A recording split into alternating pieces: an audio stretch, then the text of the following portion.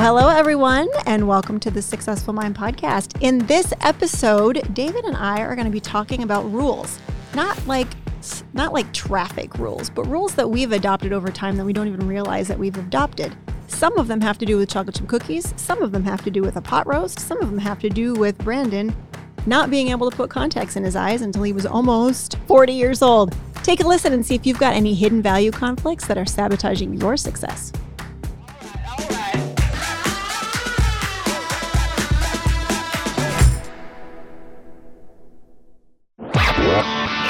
You're listening to the Successful Mind Podcast.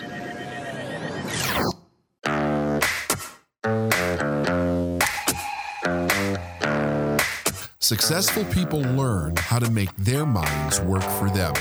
We are Life is Now, and this is the Successful Mind Podcast.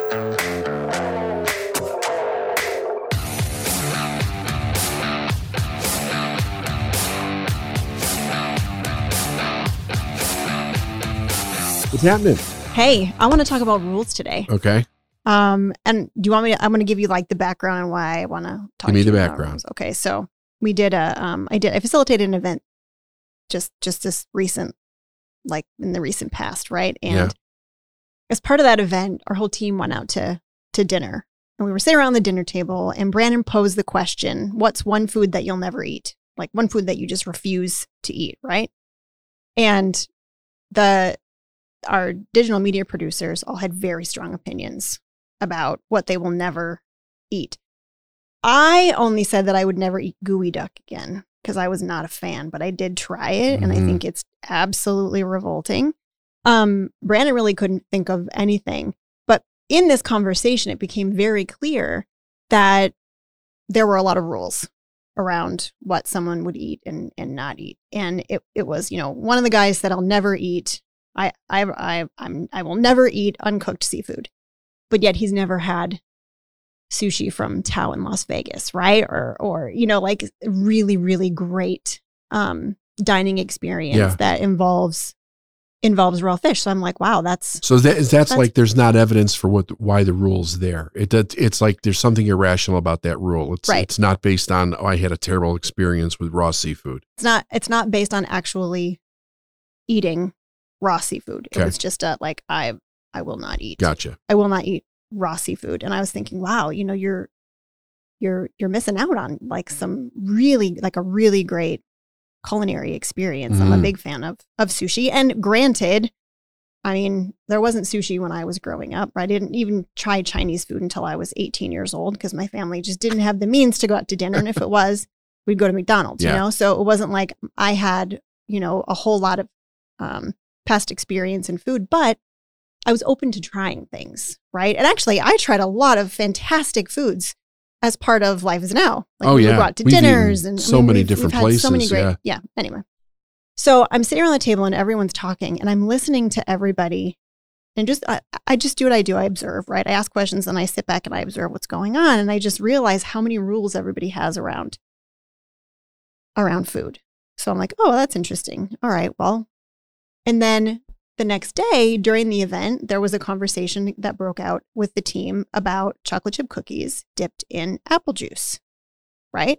So one of the guys... Chocolate chip cookies dipped in apple juice. One of the guys said, hey, have y'all had chocolate chip cookies dipped in apple juice? And everybody on the team, myself included, said, oh my God, that's disgusting. Like never. Like it was kind of like it doesn't sound appetizing. It's kind of like a hell no, right? And here I was creating a rule around what I was or wasn't going to eat. Like I'm not going to die if I dip a chocolate chip cookie into apple juice, right? Gross. But it was just like this immediate, ew, gross. And apparently while I was facilitating, the guys actually experimented and dipped a chocolate chip cookie into apple juice, and it was incredible. And then they did all this research behind it, and it turns out like there's all this stuff written, especially on Reddit, about how delicious a chocolate chip cookie is dipped in apple juice, right? So that I'm sitting there thinking, well, here I am. Oh, go figure. Here I am at this dinner looking at these guys saying, damn, they had a lot of rules around what they will or won't eat. And here I am doing the exact same thing. Mm-hmm. And I just began to see parallels as I was facilitating this event with the business owners, all of them seven-figure and multi-seven-figure business owners that had rules around what they could and couldn't do. And the rules weren't based in anything other than a belief. Yeah, there was no logic around them, for sure. There was no logic around it, right? So like we were talking about different forms of performance reviews. Well, everyone's just done that antiquated old, like, I'm your superior, I'm going to do a performance review. And I brought in a new way of doing this. And they were like, oh, does this really work? Like, I've always just done it this way because this is the way that I was told that it needed to be done, but I've never really felt good about it. Yeah. But they just kept doing it even though they didn't feel good about it because it was a belief that it had to be that way. Right? Yeah. So these beliefs are super, they're really strong. But the thing that hit me the most is that people don't even realize that they're rules or beliefs. I agree with that. Do you know what I mean? It's like we all go about our day making judgments, making decisions without really taking a second to step back and say, well, wait a second. Is this really what I want to be doing? Is this based in, is my opinion based in any kind of experience? Like, do I not like chocolate chip cookies dipped in apple juice because I don't like either chocolate chip cookies or apple juice? No, just the combination sounded disgusting. Or I've actually tried it before and I don't like it. Or I've actually tried it before and I don't like it, right? So it just really got me thinking about the power of rules and how your subconscious mind uses those rules to keep you from having what you want to have, doing what you want to do, and experiencing some really incredible things that you might not even know that you're missing out on because of these rules. Yeah, I agree. It's an interesting thing because I don't know that there's any rhyme or reason why rules show up the way that they do in people's personalities and the way that they think and the way that they behave and what they will do and what they won't do. Because if you look at them, and we've looked at them over the years a lot, there is no rhyme or reason, right? Sometimes they were handed down in a family, like there's big rules in families, right? You don't do this, you don't do that, that type of thing. Sometimes they develop those rules for themselves out of who knows for what reason. Here's what I do see to be that seems to be relevant all the time is that it's a way of staying in control. It's a way of staying safe, and it's a way of staying certain. Like the thing about a rule is that it gives you a level of certainty about something, even if it's not true. Would you agree with that? Oh, I was very firm in my certain yuck of chocolate chip cookie dipped in apple juice. I was very firm. So it makes me wonder, and I don't think I've analyzed this enough to actually give you statistical facts on this, but thinking about this off the top of my head and like, okay, so what is the benefit that somebody's getting out of rules? And the one thing that I would probably create across the entire line would be a feeling of certainty. Like we know that for sure. A rule is going to give somebody a feeling of certainty about something. Now, what is the certainty about? I think that varies based on different situations. And another thing is this: we know rules can be passed down from one generation to another without having any understanding why that rule was developed.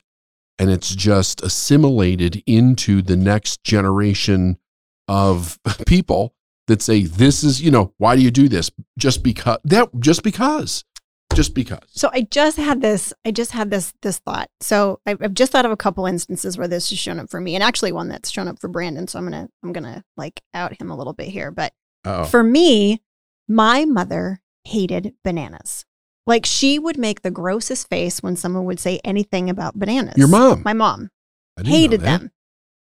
Hated them so much that I never even tried a banana until I was in my 20s. Seriously? Yes. Get out of here. Peppers, same thing. Like hated she had this like. What kind of peppers are we talking about? Green peppers. Any kind of pepper. Bell Green peppers, pepper, red bell peppers. pepper. Yeah. Hated them, right? And it's fascinating for me to look back because there were so many things that I liked or didn't like based on what my mom liked or didn't like. So is that certainty in like the connection between the two of us? Like we're alike? Yeah. Is that just, I mean, it was like, it's a freaking banana. Like what would it take for me to try it? But I mean, I know I had opportunities to try a banana and I said, ew, gross, I hate bananas without ever even having tried a banana. Right.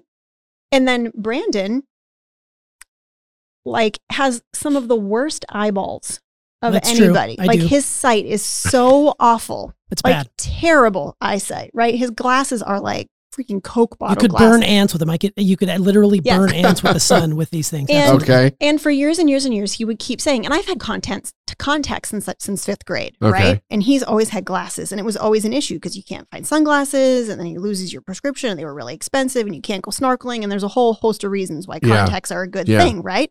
So I would keep saying to him, why don't you just get contacts? I can't put anything in my eye.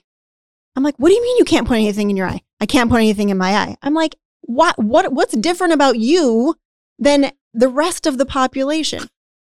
It took I think Bailey was 10 when she got contacts. I think Bailey was 10 when she got contacts and Emma was just right. Our kids got contacts and I'm like, okay, I can put stuff in my eye. The girls can put things in their eye. Why can't you put it in your eye? Well, my mom just always told me that I couldn't put things in my eyes. She Is always that had a hard right? time. Well, it really what got me into that place of getting to a place where I could put something in my eye is we went snorkeling on a cruise. Yes. And I couldn't see because they wouldn't let you have, my glasses wouldn't work underneath the snorkel mask. So I had to go without glasses and there's sea turtles floating by. Hey, look at that. I could see literally a foot in front of my face. So much so that I actually lost my snorkel tube. I lost every part of that. I got put in timeout on the rum punch ride on the way back. He actually swam to the wrong boat. I swam to the thinking wrong he was boat. swimming to our boat to get back. That's on how the bad ship. my That's eyes how are. bad his eyes are.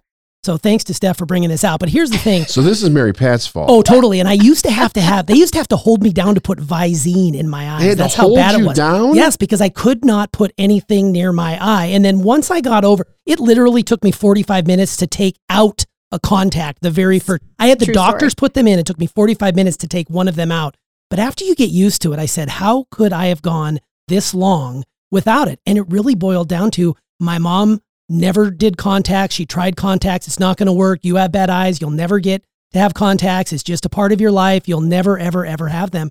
And I fell into that belief system. And Steph was the one that said, look, if you ever want to snorkel again, here's what you need to do.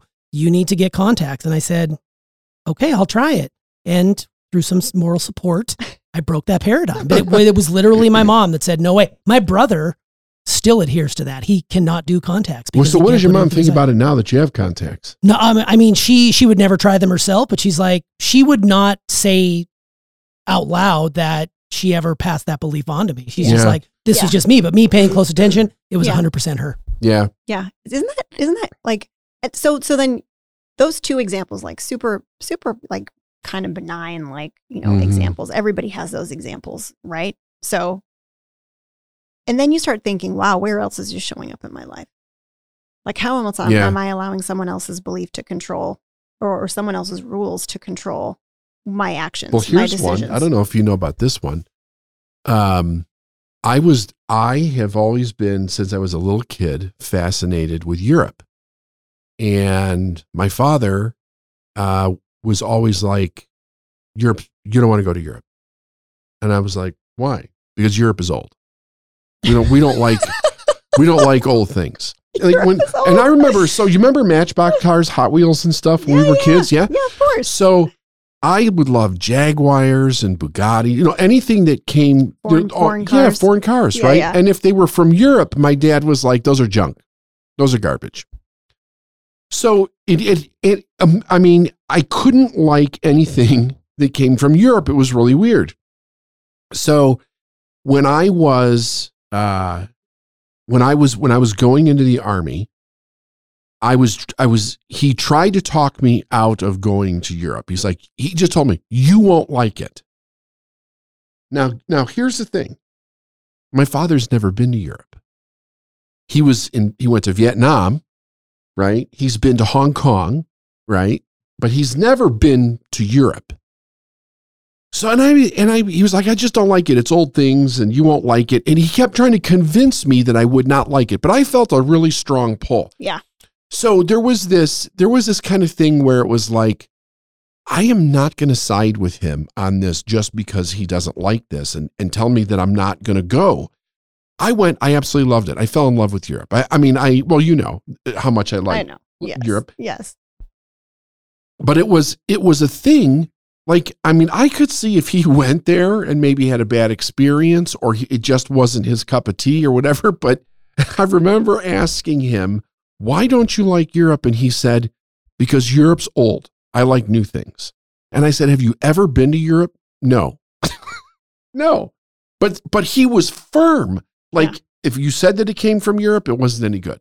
Like, he had this thing in his mind. I have no idea where it came from, but it's like a rule in his head.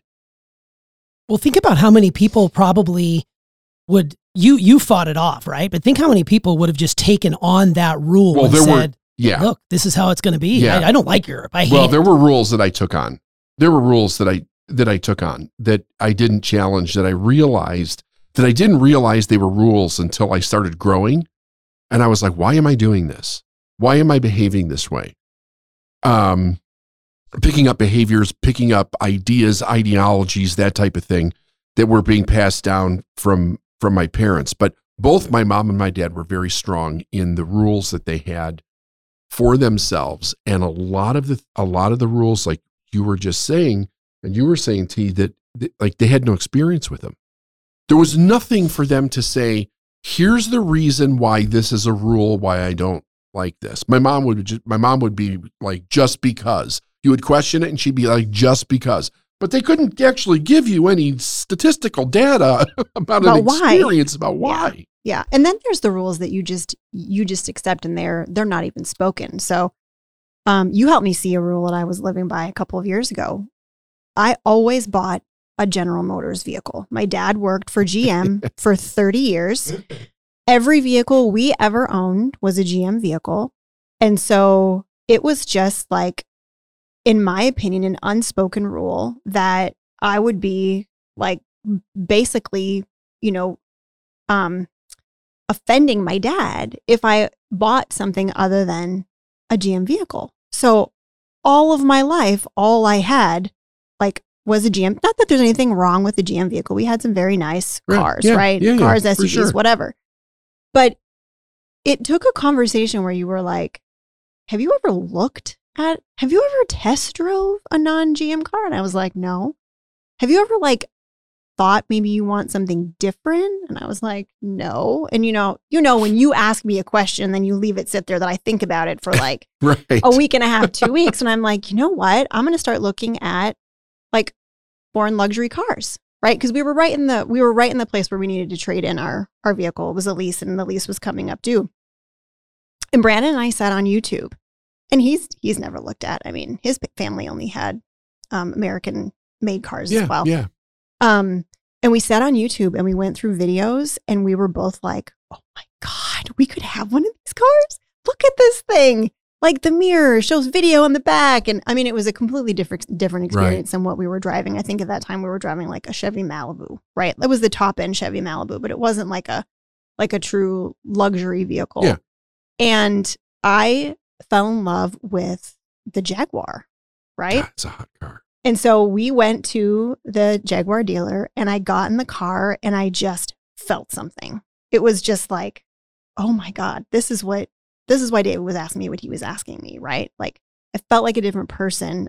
It was so intricate, the detailing, the heatedness of it, right? Because I love heated seats and heated steering wheels, and that's an important, climate control is important for me because I'm always cold.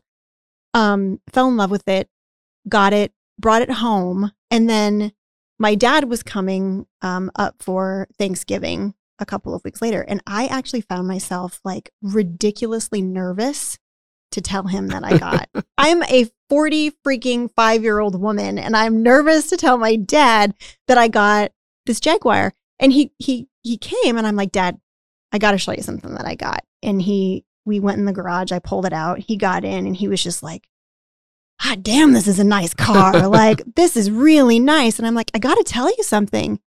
I had this like belief that you would be upset with me for getting this. And he was like, why the hell would you think that? I mean, my dad's very like, that's dumb. Yeah. Because he never said, not once did he ever say, the Sorensens only buy GM made vehicles, right? Like, he never stated that it was a rule that happened, but I was afraid that I would offend him if I. So there's also those kinds of rules, right? Yeah.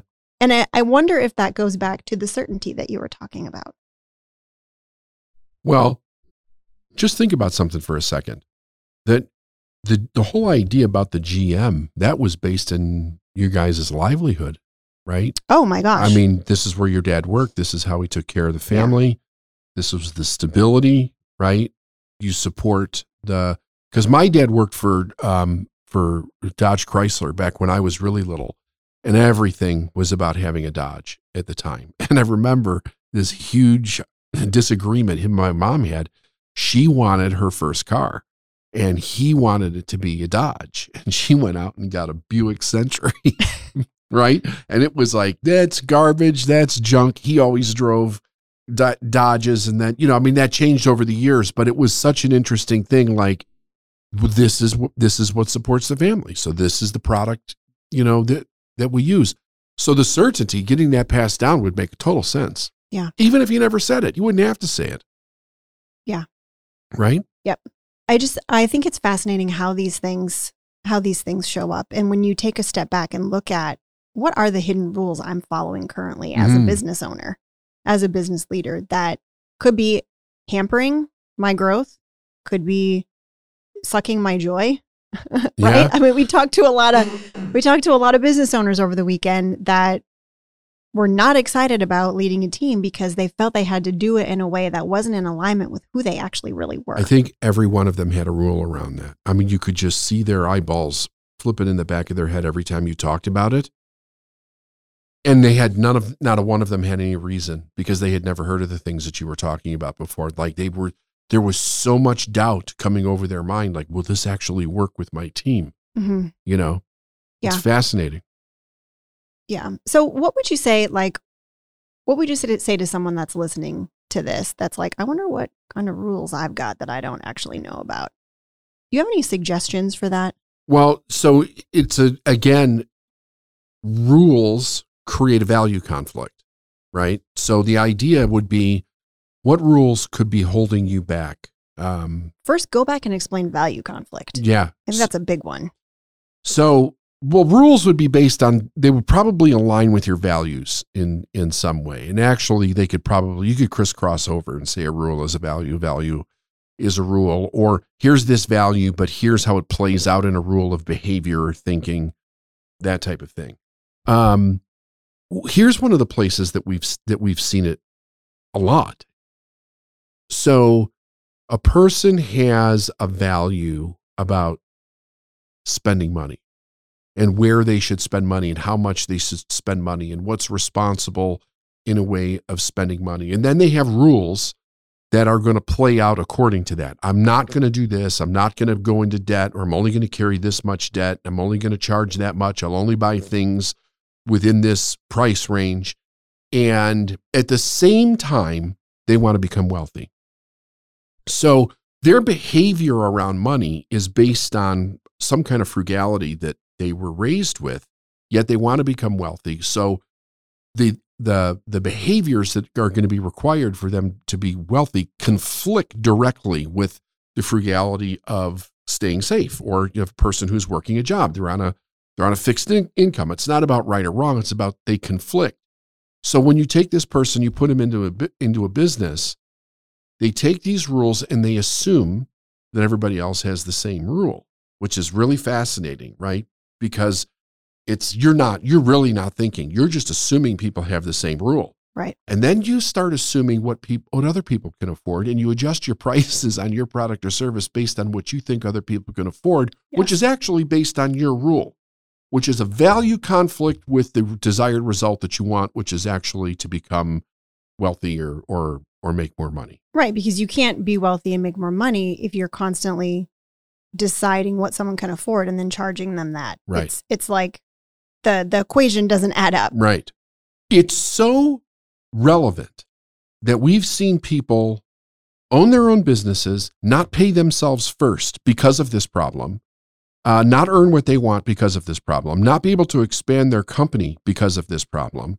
And you say to them, why are you charging what it is that you're doing? I think if you would raise your prices to this, we could easily solve this equation. And they look at you like there's absolutely no way anybody would buy my product or service for that price. It's like the veil comes down. They're completely closed to it. And then when you help them move through it and realize that that's not true, that it's a rule that they're placing on their own customer base, they're forever changed afterwards.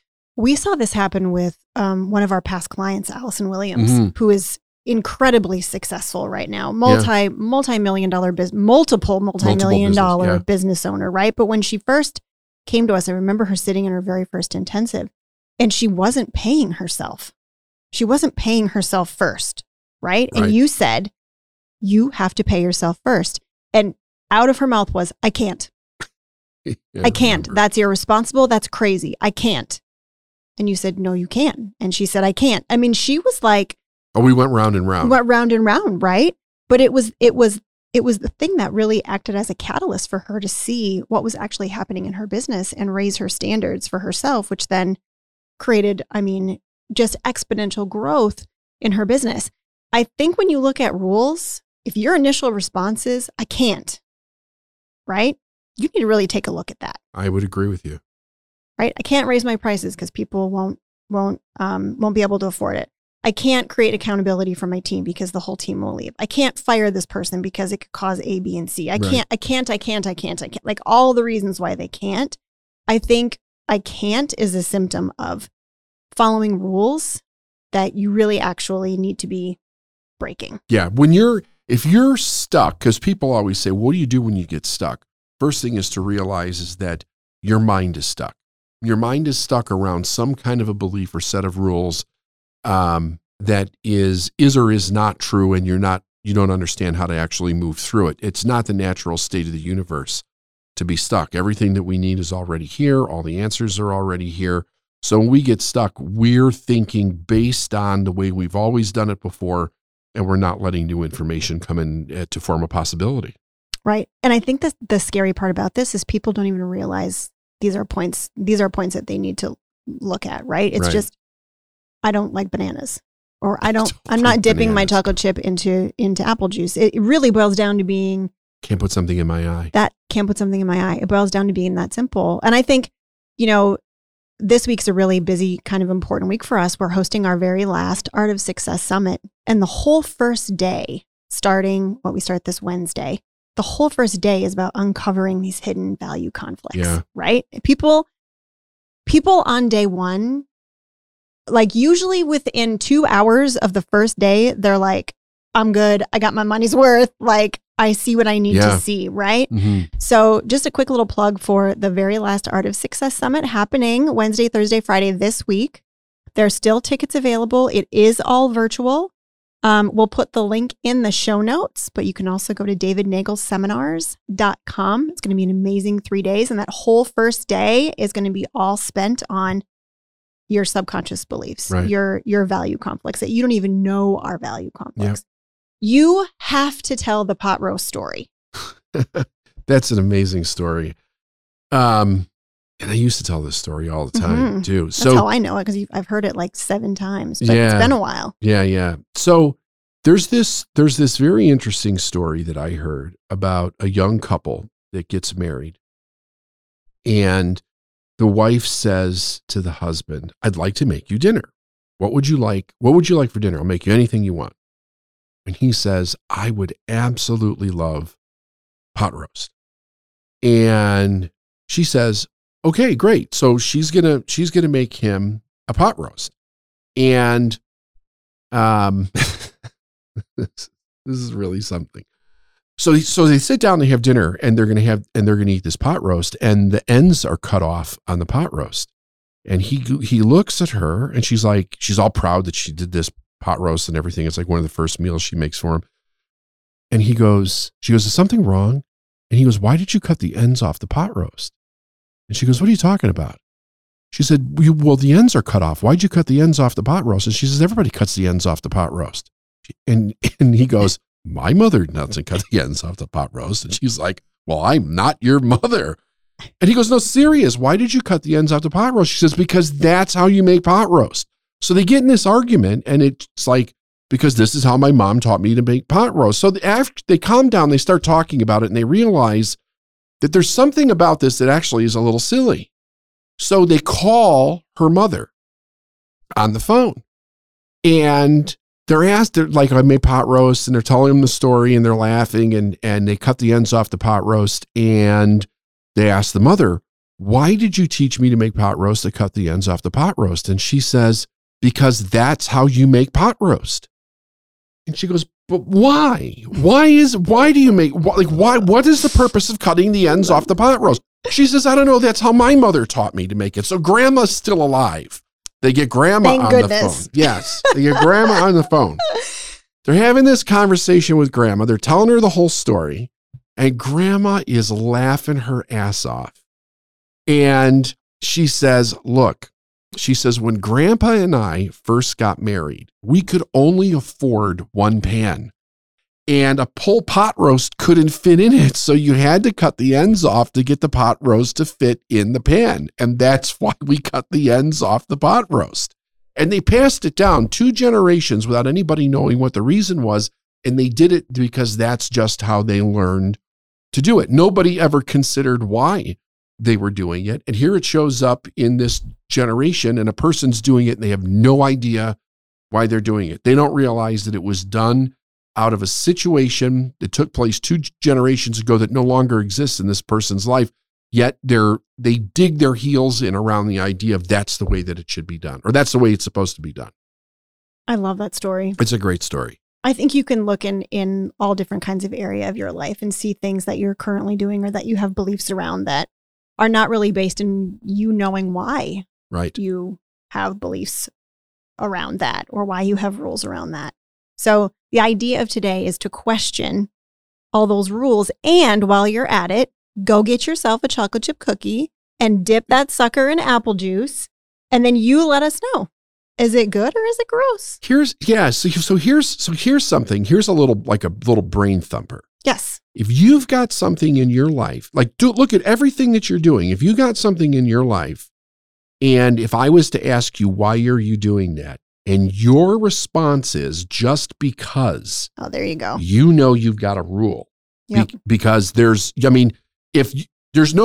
there's no rationalization behind what you're doing, it like experientially, right? Here's the reason we determined this was the best way to do something because of these factors. You know that you got a rule. You absolutely know, because there is no just because. Right. I'm wearing a rule right now.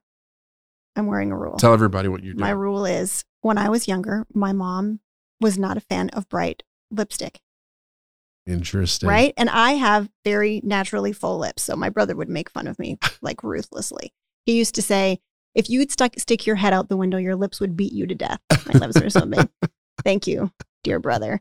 But the rule was don't wear bright lipstick. And guess what I'm wearing today for the very first time? Lipstick. Did you do that on purpose? I did. Wow. I Look thought at you about going this. meta. Wow. I'm breaking my rules. That's great. It was interesting because this whole situation that happened with the team really got me thinking about okay, so what rules are you following? What rules am I following? What rules should I be questioning right now? Yeah. Yeah, that's a good thought. We should always think that. Agreed. Are you doing any would you go as far to dip your pot roast into apple juice or no? I would try anything once. I really. mean, I can't say that I wouldn't now. I just did a whole podcast on breaking my own rules. So I think, like I said, if it's not going to kill me, I'd be willing to. Yeah, I think people need to go check out the unpopular opinion Reddit to read the comments about this. It's so fascinating. They're talking about dipping it in Capri Sun, in orange juice, in Gatorade. I mean, you name it, they're dipping all manners of chocolate chip cookies in there. Some people even dip it in milk. So not to get too far off task, not milk, but water. Dipping it in water. Oh. It's just a soggy cookie, right? Yeah. But see, we've always been taught that milk, you dip it in milk. I'm not a dipper. Coffee. I'm not a dipper or a dunker, but I will say this. I tried the apple juice dip and it was impressive. how delicious it was. There you go. And maybe it's because it's fall, it's the season. It tasted like a cider donut, but it was delicious. And I said, I stand corrected because I immediately was going to say to the guys, no way in hell would I ever try that. It's fascinating. Nice. So David, you got to try this now. I'll try it. You got to try it. Okay. Got to give it a shot. All right.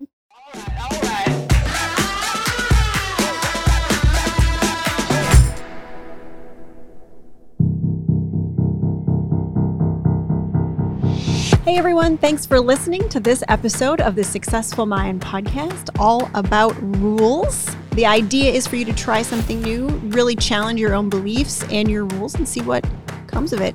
If you like our podcast, go ahead and subscribe, pass it along to friends. And also, just another quick reminder, our very last Art of Success Summit is coming up here on Wednesday. And we're going to go pretty deep into some of the topics that we talked about on this podcast. So if you want a little bit more, a little bit deeper, go ahead and click the link below or go to davidnagel.com/art. And we'll see you there.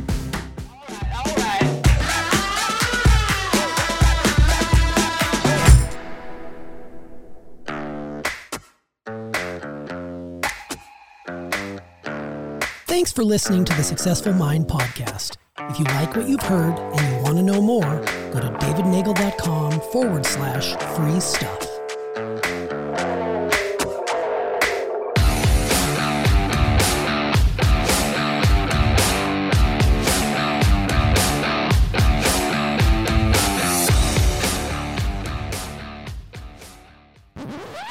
My only rule is, and this is based on experience, no raisins in hot food. I agree. No raisins in hot food. No I'm right raisins with in you. hot food. Cannot do. I thought for sure David was going to talk about beets, but I think that's more of a clean plate rule than it is about. No, I can't. No, cooked beets, I cannot stand the smell. It just hits my gag reflexes, the odor, and I would literally regurgitate it. Cooked beets, raisins in. I don't like raisins in hot food. But I Because don't raisins like and cookies are okay. Yes, raisins they're and tolerable, cookie or in raisins carrot cake plain. or something like that. Yeah. What about a cold beet? I can actually eat a can cold do beet. cold, but I it's can the eat hot a beet cold smell. beet, a raw beet, even juicing a beet. It's great, but don't cook it. Don't roast No it. shit. Mm-mm. That's amazing. No, I don't like roasted carrots, Oh, that's right. and I don't like sweet piccalilli. Oh, Sweet what? Relish, sweet relish. relish. Sweet relish. Yeah, I'm with you on the sweet pickles. relish. don't I need like the sweet I need the pickles. sour. They're gross. Yeah. They're really gross. Damn good show.